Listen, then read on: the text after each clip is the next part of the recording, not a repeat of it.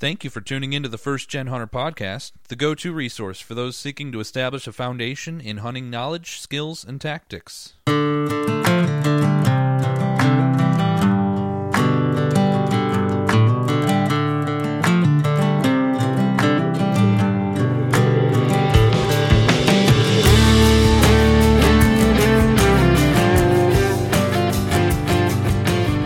I first got into hunting, I did what probably most people did. I watched a lot of shows on YouTube, or at that time I had a satellite on my house, which I think there's probably like 6 people left in the world that have satellites and haven't just gone to all streaming services. But those people are probably living out in the middle of nowhere like I do. But thankfully, I was just telling the guests on today's show, Arthur and Carolyn, about how I live out in the country and I have to use Starlink internet, which has been pretty good, but it's been good enough to stream. Sometimes we have a few technical glitches on the podcast that we have to iron out, but for the most part, it's been pretty good. But anyways, back when I'd be watching those shows, I'd always see these guys that have been hunting their whole life. And of course, being a first gen hunter, it was all new to me. And I'd hear them talking about all the time, oh yeah, that's a 3.5-year-old buck. I'm gonna pass on him. Or that's a 2.5-year-old. He should be nice in 2 to 3 years. And I heard it over and over and over again. And the first thought that came into my mind was, how on earth do you know that, man? How do you know how old that animal is? And the second thing was, why does it matter? If it's got, I understood, like, okay, you want to, most people want a deer with big antlers or an elk with big antlers, right? I understood that. And I understood, obviously, things get bigger as they get older. But to be so specific about the age, I really didn't get it at first. But then after being educated on it and starting to hunt myself and hearing more explanations about it, I started to understand it a little bit better. And in fact, if you're tuning into this, you've probably, or have been tuning into this podcast for a long time, you've probably heard me reference the Mississippi State University Deer Lab, and just an excellent deer research organization and resource for hunters and property managers and everyone else that's interested in deer. They actually created an app where you could, it would help you age bucks on the hoof. So if you're sitting in your tree stand, you see a nice sized buck walk out and you really are wanting to, only shoot deer of a certain age class, it would help you like look at external features on that deer and be like, okay, I think it's probably this old. But then, I don't know, maybe 2 or 3 years after that, I started seeing some people post some stuff about this place out in Montana known as Matson's Lab. And they were getting like down to the exact science of figuring out how old these animals were by looking at their teeth. And so you may have heard about them too, or a similar process. Carolyn, Arthur, what's the exact process name again? Is it cementum aging? Yep, cementum aging or cementum age analysis. Okay, cementum age analysis. I like that. And you're just looking at teeth, right, to figure that out? All day, every day, yes. So the basic sort of premise of what we do is that mammals specifically, are depositing a layer of what's known as cementum on the root of their tooth each year. And it's actually something they're depositing throughout the year, but it's rapid deposition and slow deposition depending on what time of the year it is. Well, this results in these incremental growth layers that we can look at under a microscope to determine how many years an animal is, or at least that tooth, has been growing. And keeping in mind that teeth erupt at different times, so we need to know which tooth we're looking at from which species. But as long as we know the tooth and the species and we can look at those growth layers, we can assign an accurate age, usually. Yeah, that is fascinating. I often wonder when I hear stuff like that, it just is such a creative way to come up with an aging solution. Like, who was the first person to really notice that correlation, and be like, hey, this could be an accurate way to, kind of almost like growth rings for a tree. It's like, who makes that correlation? But then when you start to hear the explanation behind it, it's like, oh yeah, that does make a lot of sense. But how on earth did you guys get into that? I mean, that is a very specific job that like probably 10 people in all of the United States have as a career. And man, that's got to take some patience and some steady hands and good eyes, I imagine. How'd you guys get into doing cementum aging? So Gary Matson founded the lab in the 60s, and I think he started doing some work in the 60s as part of his graduate studies. It's kind of an offshoot. He had some buddies that were doing some elk studies. I believe they were also graduate students. And they had heard about this idea. Gary was doing some home microscopy, looking at some other things, like weird tissues. But he started looking into it and developed a pretty darn good methodology. In fact, the methodologies that Gary developed in this, probably the period from the 60s to the 80s, is what's still widely used for the very few people that do this type of work. And you're right, it is sort of niche, if you will. Mm-hmm.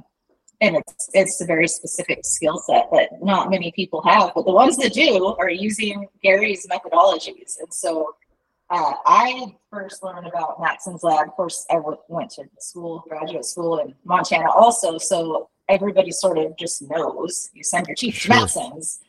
And I was able to kind of get involved with the lab and eventually purchase the lab. And AJ came on board not too long thereafter. So part of it is this pure happenstance, just living in Montana, just in a geographic location where I personally knew some of the people that were bringing teeth to this guy, and then getting to meet him. But it's really kind of a cool little side note to wildlife management history. Oh, yeah. And the whole timeline and the way that these things have been developed. We're really, really proud to be a part of it. Yeah, yeah. Whenever I hear there's like these little, partitions of I guess you could say the outdoor economy, I always think to myself, man, when I was a kid, if I had known that job had existed, I'd have been all over it. I would have loved researching it. I would have definitely chosen a different place to visit for career day in 11th grade. I don't know if they would have provided me a transportation all the way out to Montana from the Iowa area, but no, it's such a cool job. And, I've been fortunate, eventually I ended up in my own little corner of the outdoor industry. And I love what I do. I get to combine two of my passions, agriculture and conservation. I grow prairie grasses and flowers for a job, but, so it's neat to see other people find their dream job, I guess you could say, and, do something that is, people don't even think of doing, but really an important thing. And AJ, how did you end up working your way into this direction? It was kind of a similar story. You just always knew about Matson's, or did you kind of find out about it later? Yeah, no, I found out about it later. So, I mean, as Carolyn just kind of ended there, I would say just kind of happenstance. So I'm originally from Ohio. So ironically out here, people get Ohio and Iowa confused because it's all part of the Midwest and they kind of sound similar, I guess. I've come to learn. Yeah. But I came out to Montana when I was in college and just fell in love with the state and knew that I wanted to live out here. And I also grew up hunting whitetails and turkey in Ohio. So I had a vested interest in hunting and outdoors. And, that's part of the intrigue of Montana, of course, as we're all aware. But ultimately, this was the place, and I became aware of it when I was looking for jobs. And then between the time that I found out about this and the time that I got the job, I never actually harvested a deer. But like you, I was interested in aging just from a curiosity standpoint, from being a hunter with kind of a science background. My background's my degree's in biology, but yeah, ultimately started corresponding with Carolyn, and she took a chance on me, and it's worked out great ever since. That's awesome.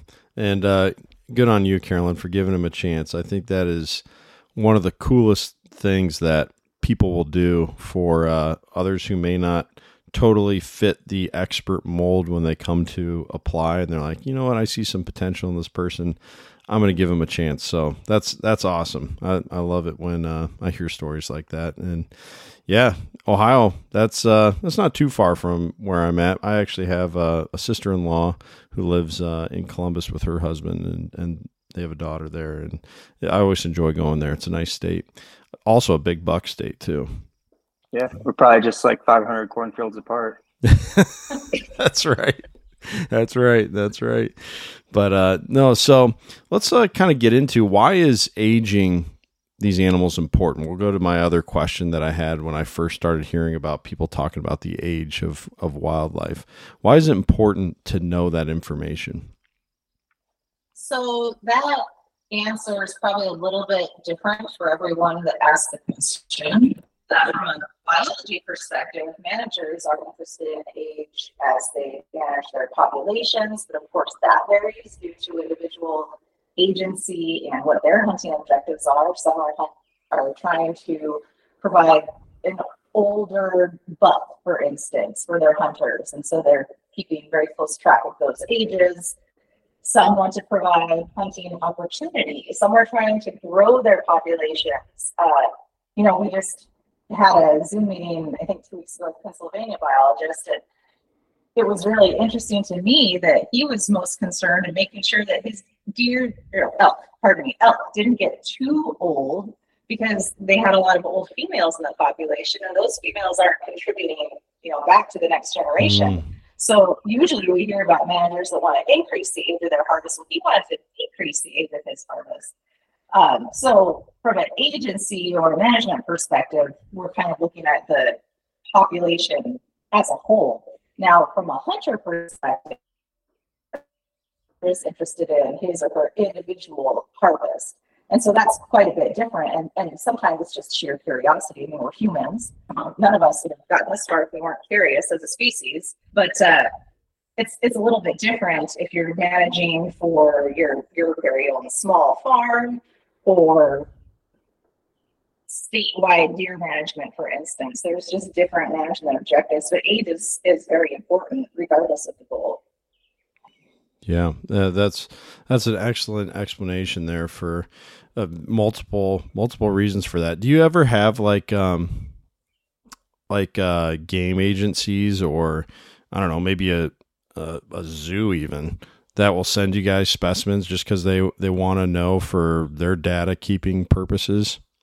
Can you be a little more specific? Well, so like if they had, let's say like I don't know, maybe, so around here in Iowa, almost every year we end up with a county, and I imagine, AJ, this is probably similar in Ohio. Every summer when we get into like the driest months, we'll have a few counties that are especially dry, and we end up with big EHD kills. And so maybe like if there was an event like that, or maybe like the example for the zoo, I don't know, maybe they had a animal that they ended up with that they didn't quite understand the full background on, and maybe they wanted to know more information about its age or something like that. Do you guys ever get people wanting cementum aging for, data keeping purposes outside of hunting or like herd management? Oh, yes. I wasn't sure if that's what you were asking, but yeah, yes. Yeah. So we certainly do, and there have been a number of research projects. Disease is a big one. A lot of CWD stuff going on right now, and there are an awful lot of researchers who are, live trapping these animals. Believe it or not, they're pulling a tooth. So they can tell the age of the animal when they're taking other vital samples from the animal, and then they're correlating age with some of those health metrics that they're looking at. So they're not all hunter harvest, and the bulk of what we do is a hunter harvest for sure. But we also work with universities and federal agencies that are looking at endangered species and very specific sort of management projects, like you're talking about. And again, age is an important metric that they're using to, plug into their models with 4 or 5 other qualities that they're looking at. And it's really cool that we're able to be a part of that from our little lab in Montana and have an impact in research that's happening all around the world, actually. Yeah. And just to further elaborate on that, like sometimes there'll be, I hate to use the term problem, but I guess that's what I'll use, but like a problem bear. And so there was a tragic event recently in Alaska with a polar bear that mauled, and so they sent us the tooth just to find out how old the polar bear was that was involved with the mauling. Or similar situations happen with black bears and grizzly bears as well. And then isn't it Iowa where we get the mountain lion tooth? We get like one mountain lion tooth from Iowa every year. And same thing, Carol and I are always joking. It's, the one mountain lion that made it that far. And then I know it. They just need to let those things go. I mean, they're from here. They're from here originally. And, you guys all do fine living with them all around you there. Every once in a while you hear about, probably an attack story or something like that. But I don't know. We get those teeth too. Sorry, say that again. We get those teeth too. When you get them. Attacks, yeah. It's not funny, and it's I shouldn't make light of it, but it is of interest. When those things happen, the samples are sent to us, and we can determine the age of the animal that was involved. Well, and it tells so much more of the story, the backstory on it. Do you guys remember? Well, maybe you got the teeth off this one too. I don't know. It must have been like 3 or 4 years ago. There was a guy who was like a trail runner up in Washington State, and he got attacked. Killed the animal with his own bare hands. Yes. Did you guys get the teeth off of that? Are you allowed to say? I don't. I don't know if we're allowed to say, but I think I will say that we did not because it was obviously a juvenile. Is that correct, AJ? Okay, yep, that's what I was going to... Yeah, I think you are remembering correctly. And sometimes we'll get teeth from those circumstances and we don't know. So if it gets submitted with like the state's, mountain lion harvest, we're not going to know which tooth that was, or even if they submitted it, unless they put on it, label it some way that we would know. But a lot of times they have their own unique identifiers and it's just a series. Yeah. So sometimes it is just so obvious, like in the case of that obvious juvenile lion up in Washington State that attacked that runner, that people are like, yeah, we just know based on the body size of this thing, it's so young. We're not they don't want necessarily that super specific, like, yeah, it was a 1-year-old versus it was a 2-year-old type of thing. That makes sense. Yeah, I can't speak for that state agency, but to my knowledge, we didn't get that specific tooth. But I remember, well, like AJ said, we get hundreds of mountain lion teeth from that state, and that certainly could have been one of them that we didn't know about. Sure. So another high-profile one I remember hearing about, I'm pretty sure this one was from Montana, and the first attack... so there was like 2 incidents with this bear. The first one was just like a wrong place, wrong time one, where it was like a state agency employee was going around getting fur samples off of grizzlies, which I know that sounds like insane. When I first heard that, I was like, how exactly does this happen? They give you a government issued pair of tweezers or something, and so a bottle of sleeping pills. They use like sticky traps on trees and stuff. And this lady was working for, I think it was Montana Fish, Wildlife, and Parks, and she just kind of accidentally ran into one. She got attacked, and thankfully she survived and everything, and was able to be rescued. But then that same grizzly, like, I don't know, maybe a year later, invaded somebody's garage and like tore the place up, and they had to kill it because it was, it had two strikes against it or something like that, I guess. And I think when they aged that bear, they said it was like 20 years old. Do you guys remember the one that I'm talking about? I actually do, generally speaking. I don't recall the exact age, but Carolyn and I actually met that individual. Really? She was, I believe, so she was, and we didn't actually even know. I mean, we had aged the bear, and we didn't really know what bear it was. Again, so that was just, it was submitted with she was working for the U.S. Fish and Wildlife Service, I believe. Okay. and they were studying bears up in the Cabinet Yaak area, I believe. And it was like you said, it was a hair snare trap. But anyways, if she was at the there's a human bear conflict conference that we went to this past fall, and so she was down there and she had a little poster presentation and she gave a little talk about her encounter, and she still is into bear research and stuff. So it's that's testament awesome to her dedication to it, and she acknowledged that it was wrong place, wrong time type of thing. But yeah, it was neat from the perspective that we got to see the age of the bear. But yeah, I am aware of that. Yeah, that and is then I don't know so about the cool. second attack. I thought that it only had attacked her, but I don't. The stories kind of overlap out here because they're in the news semi frequently, and then as you're here, and then the years kind of run together. So I could be not remembering the second attack. Sure. Yeah, that's so interesting though that you guys were able to work with that bear at one point, and I'm sure we could probably keep going through stories after story on these, and it's becoming very clear. It echoes with what Carolyn was saying earlier. Everybody out there just knows, got to send them to Matson. So it's fascinating to me that you guys get to be a part of research in that way, and I mean, it just makes what you do even cooler. So that's really, really awesome. Just another application that we have never actually been called to court, but another application that I don't think a lot of people would think of necessarily right off the bat, but a lot of times there'll be a question in age, and that'll determine whether or not it was a legal harvest. Typically it's been, or generally speaking, it's been with brown bears, either in Alaska or sometimes some of the European nations that we do work for. And so they want to know how old the bear was so that they can have evidence that the hunter harvested the premature bear. If there's a regulation where it has to be at least 2 years or older or whatnot. And so we've always provided ages and photos, and then that's been all that we've ever had to do. But we are, in those situations, we're always cognizant of the fact that there is a very, very slight potential, or at least it's how Gary communicated it to Carolyn and myself, that we could potentially be called in to testify for the age of the animal.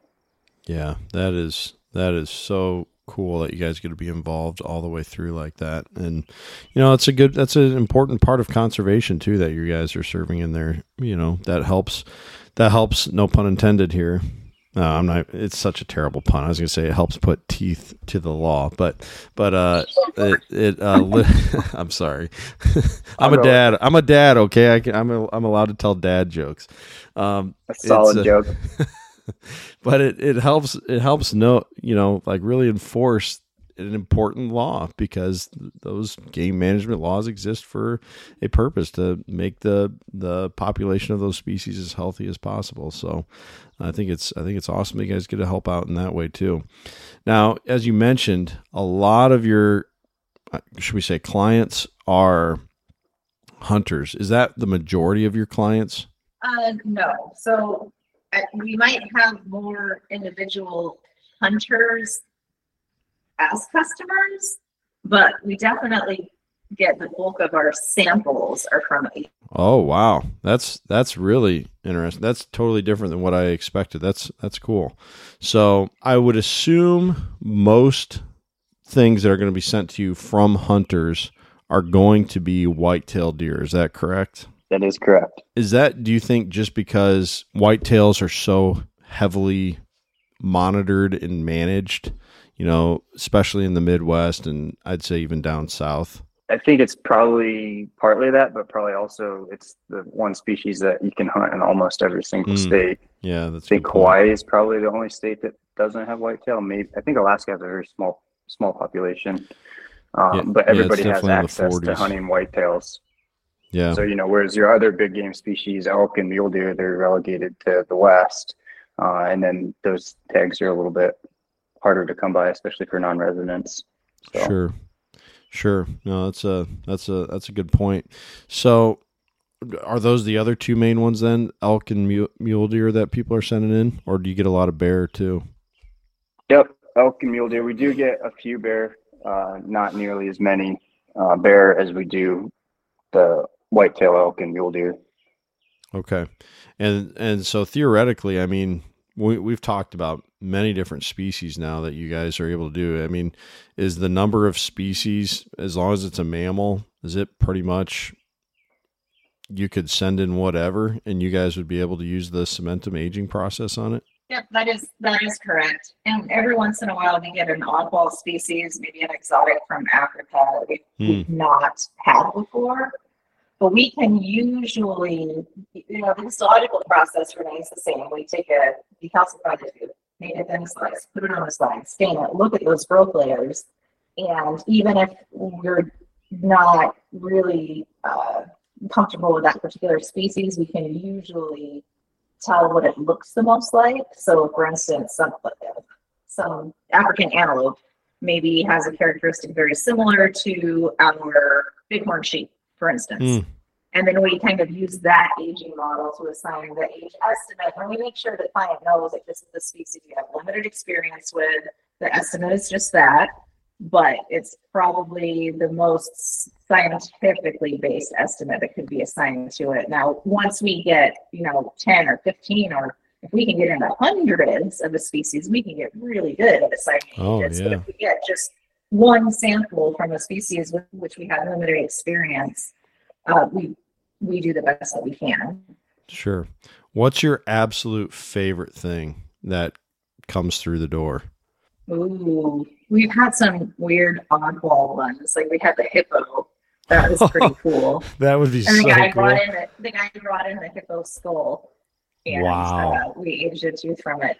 That was really cool. And then we get, the little oddball things like bats. And those are teeny tiny teeth. Wow. But they're from the other side of the world. So that's really cool. AJ does polar bears by the thousands.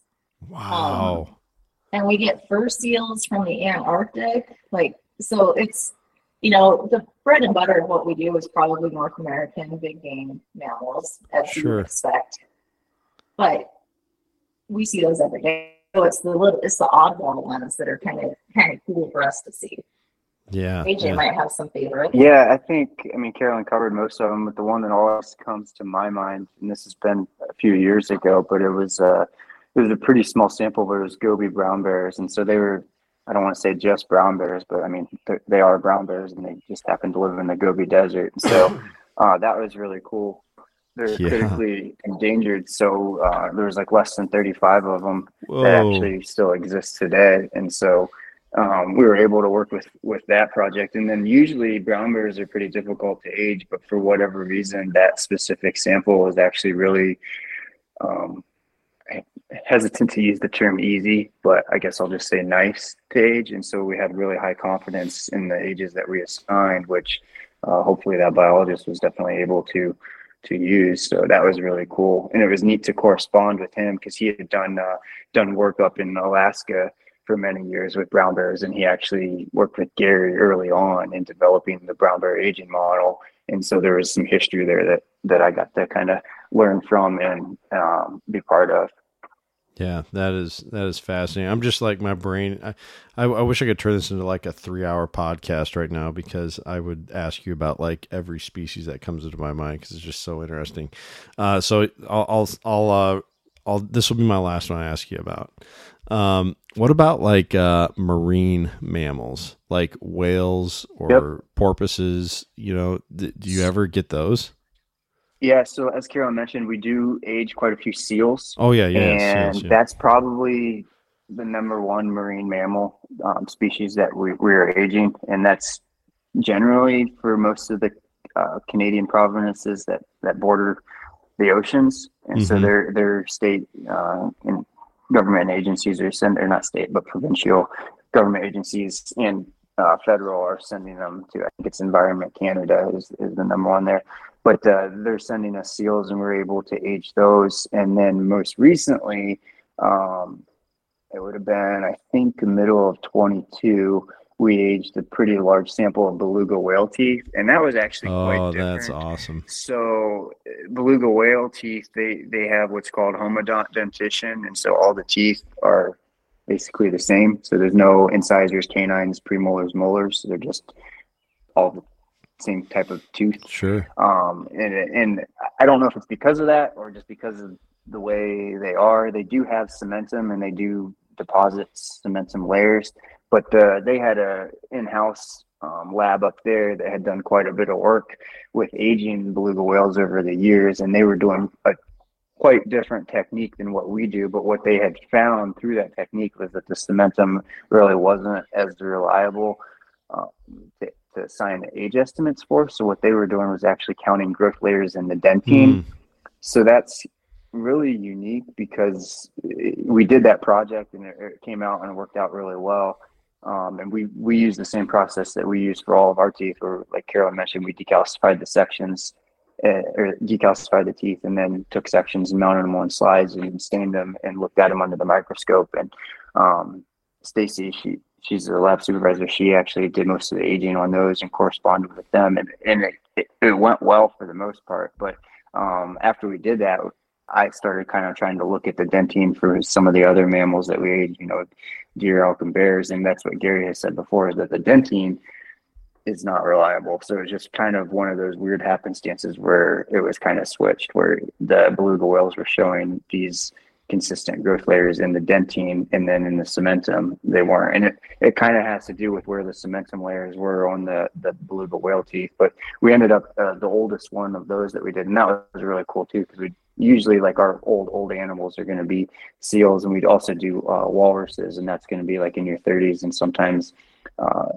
40. But we aged a beluga whale, it was 63, and that ended up being a minimum age, because once they get to a certain age, the dentine's actually wearing down, and so those layers are missing, if that makes sense. Yeah. So that was pretty cool. I think that answers. Yeah. So I mentioned, walrus are the other ones. We usually get a handful of those every year from Alaska, and now we're going to start getting some from Canada as well. And, with the whole climate change study and everything, I think the marine mammals are just going to become kind of more of a focus for managers, and to have that age structure is going to be important for them to make sure that they're managing the population the best that they can. Yeah, definitely. That is so interesting, and I think really cool that you guys are able to apply those across different species, but also shows the level of detail you go to work with other agencies and try and make sure you're finding that most accurate age of things. That's really cool. Well, as we wrap this one up, I got a few questions that I think probably most people want to know, and then I'll kind of ask you what's the process for somebody to send things into you guys. But what is the average age for whitetails that gets sent to you guys? Do you guys know that, like, roughly off Yeah, the so cuff here? I just I had Stacy, she ran the numbers for last year. So for 2022, the hunter submitted teeth, the average age was 4 for whitetails. Okay. So guys that are sending those in probably assume that they've shot a mature animal, and most people consider 4 to be, like, the lowest number for a mature whitetail. I've heard some people say, nope, it's 5.5, but a lot of people say 4.5. Okay, so that's good. That they're not telling too big of a fish story there. What about elk? Any idea? So the average age, same thing. Yeah, 7. Oh, 7 for elk. Wow.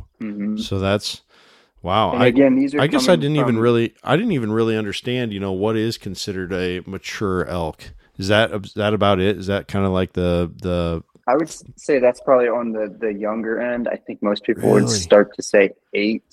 I don't know. As Carolyn might have differing opinion. Yeah, I think it's pretty subjective. Again, like, Sure. are you saying mature is when they've reached full adult status? Because, is it when they start breeding? Is it when they've finished growing? Of course, their antlers will continue growing and changing each year. So, we've seen a world record bull that was only 6, but that's looking just at antler size. Yeah. Had he reached full maturity? That's a somewhat subjective question. Like, we could probably have an entire additional podcast on that question. Yeah. And then there's a guy that there's a hunting forum, and he posted a screenshot. And there's a guy I think he's an outfitter. I forget where he sends us his teeth, but he claims that once an elk reaches 6, their antlers don't get any bigger. I mean, I think he had like 100 bulls that he based that on. But again, I mean, I think it's subjective, and I think it's going to vary from population to population. But yeah, definitely. And I mean, even like 100 bulls, that's a lot. I mean, that's a lot of animals, but compared to the animals on, in just Montana alone, we'll say that's nothing. And compared to like all of North America, all the elk there, I mean, it might be enough to show a trend, but definitely not a full picture of what's going on. So yeah, that's really interesting. What is the oldest whitetail? Do you guys have any idea what the oldest whitetail is that you've ever aged? Maybe just personally. I don't know. Matson's been around for a long time, so you might not know offhand what's the oldest Matson's has ever aged. But do you guys have any stories about one that was really old that you personally aged?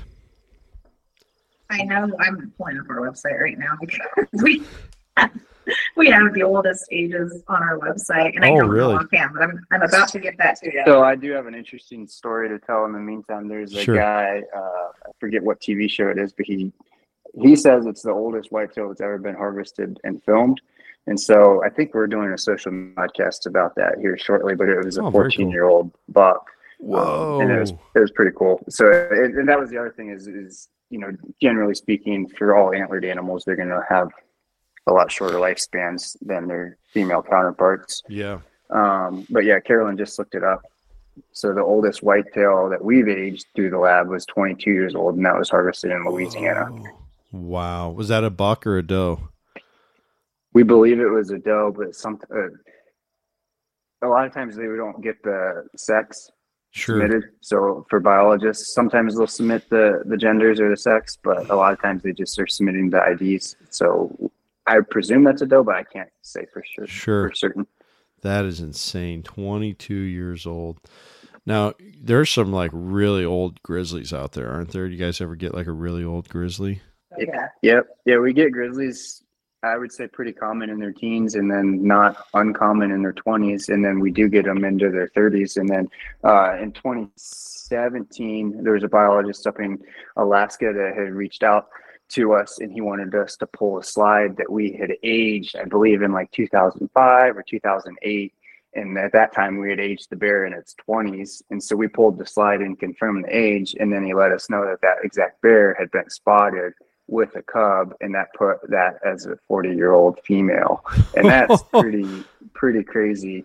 That's insane. So for right now, our oldest brown bear that we have officially is 39, and we didn't update the record to 40 because that particular bear, even though she was 40 years old and had a cub, that was just based on an observation. And then, she was aged however many years before. I think it was like 15 or ish years before as whatever. And so that put her at 40 that year. But since we didn't actually process a tooth from the 40-year-old bear, we didn't update the oldest age, but I know it's existed.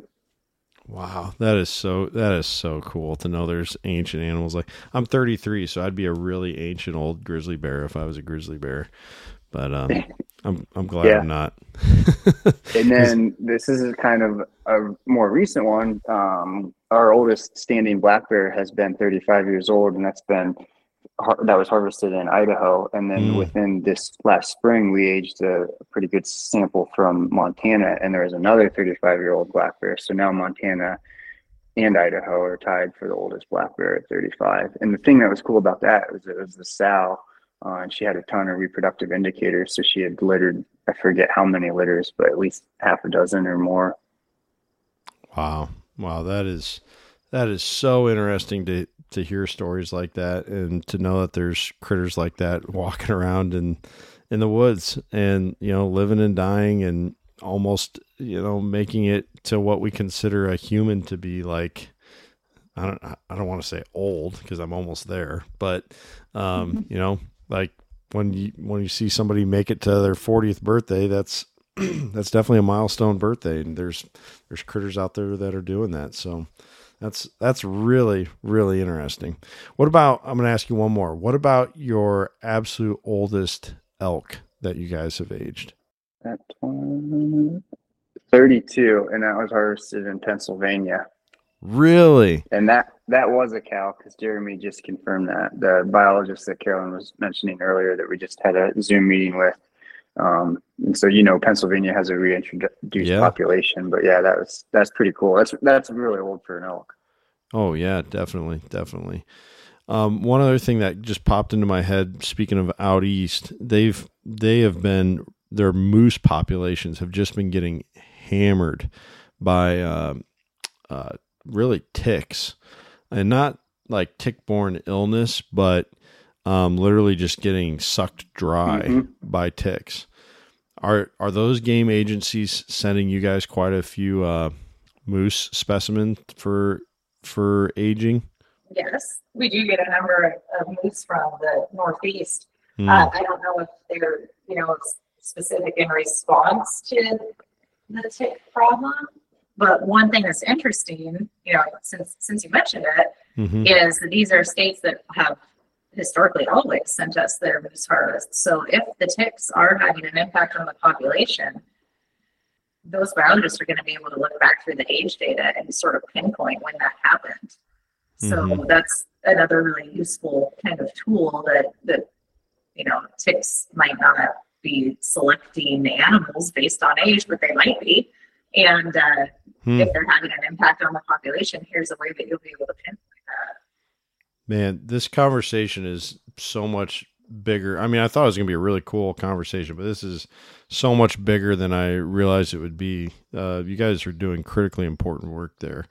That is, man, that's awesome.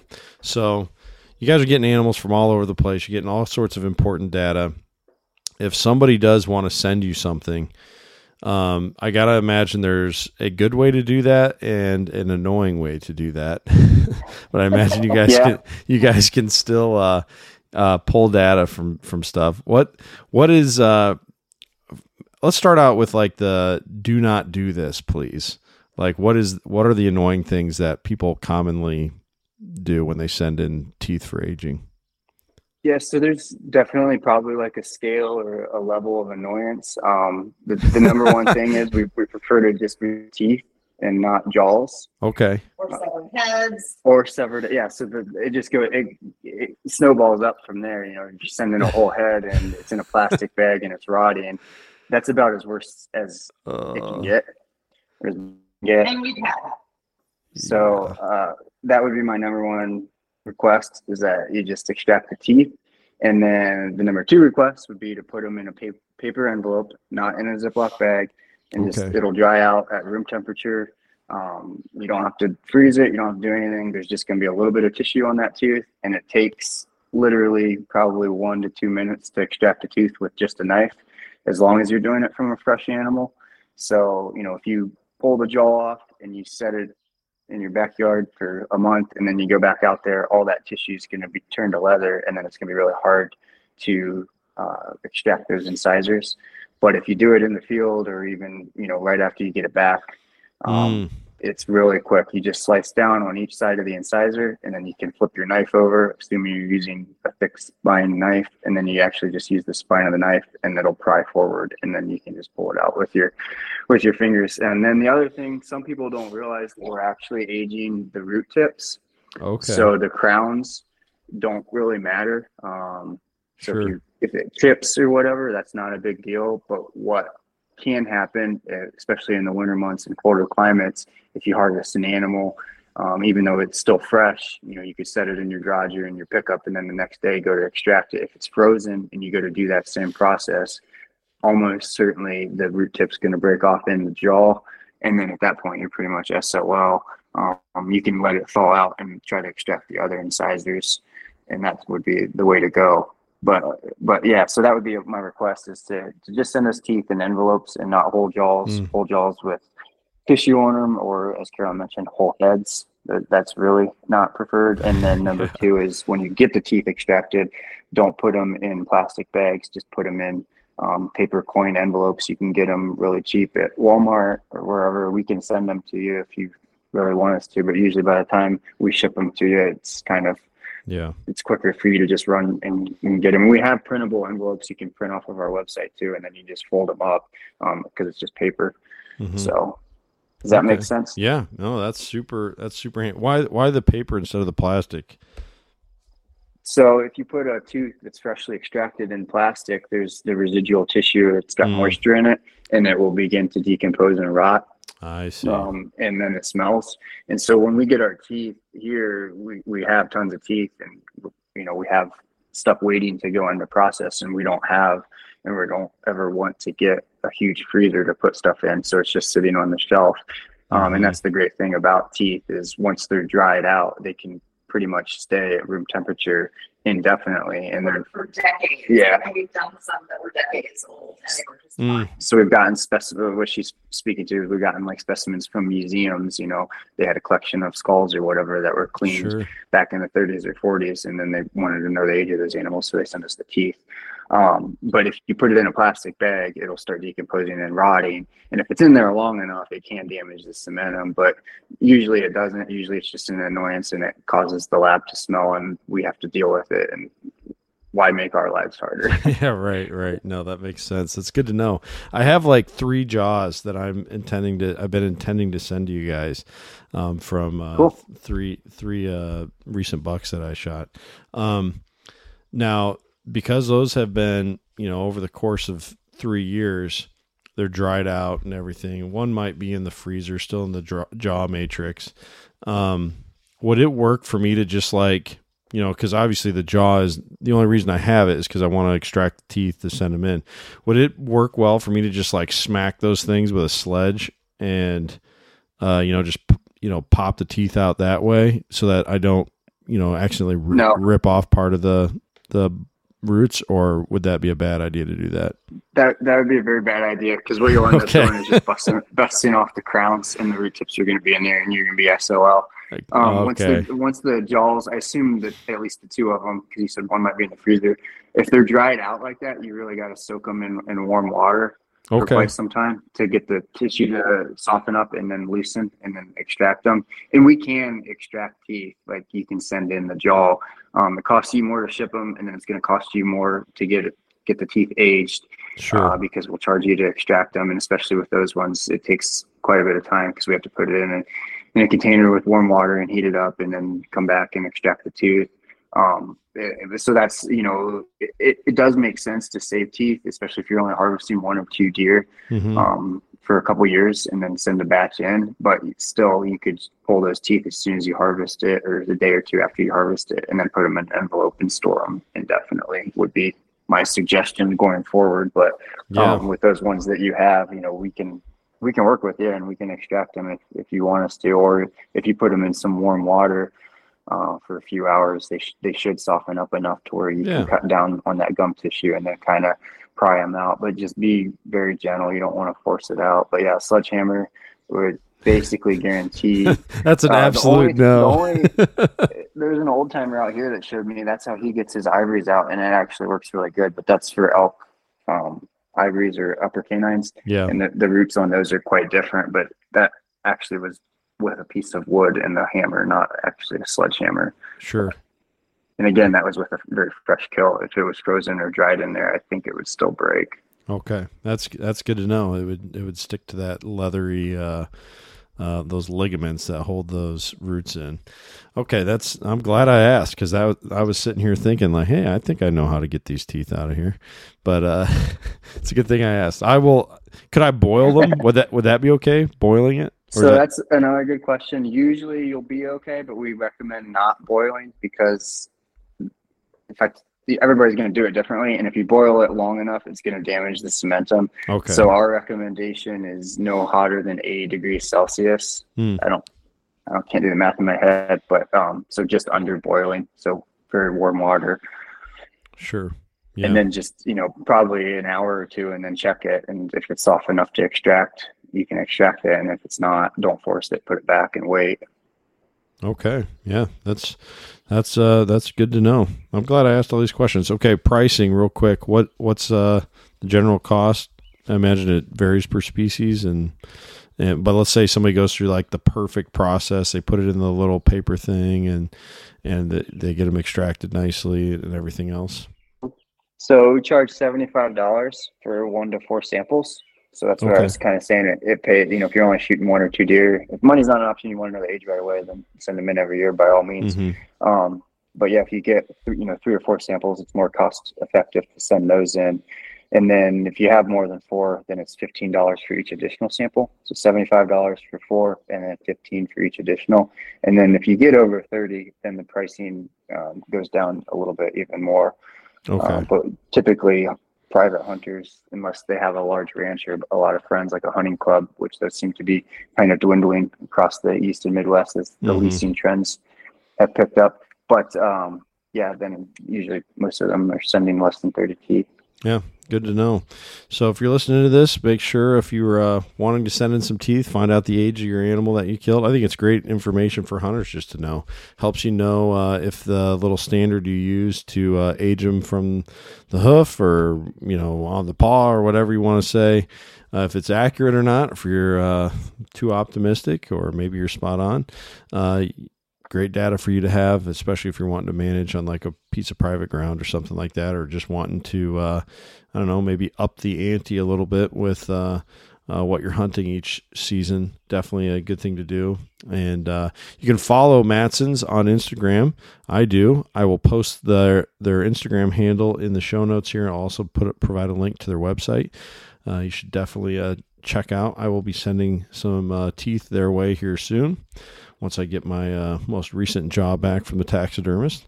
And I look forward to finding out that information for myself.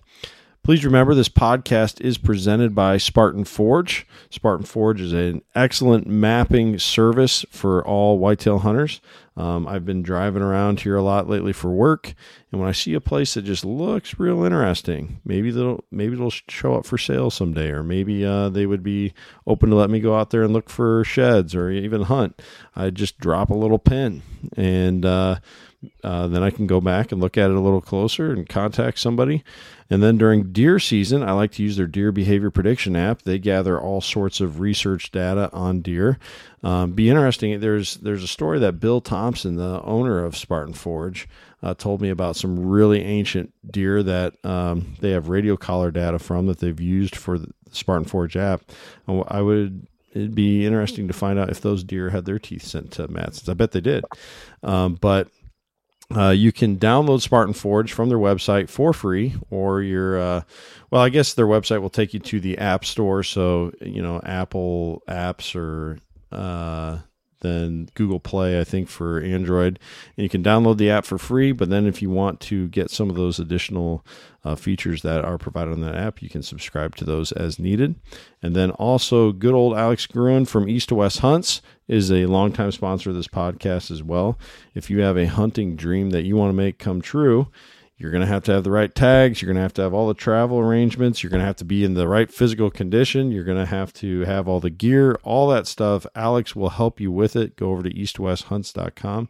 He'll not only plan your hunt, but it'll help you with every one of those aspects of having a successful hunt. He'll even send you waypoints on where you can glass, or where you can expect to see game, or where you can fill up your water bottle, whatever you need to do to have a successful hunt. It's best if you have Alex there in your back pocket showing you how to get it done. So again, go over to East West Hunts, use the promo code FirstGen10. You'll save yourself 10% off of that.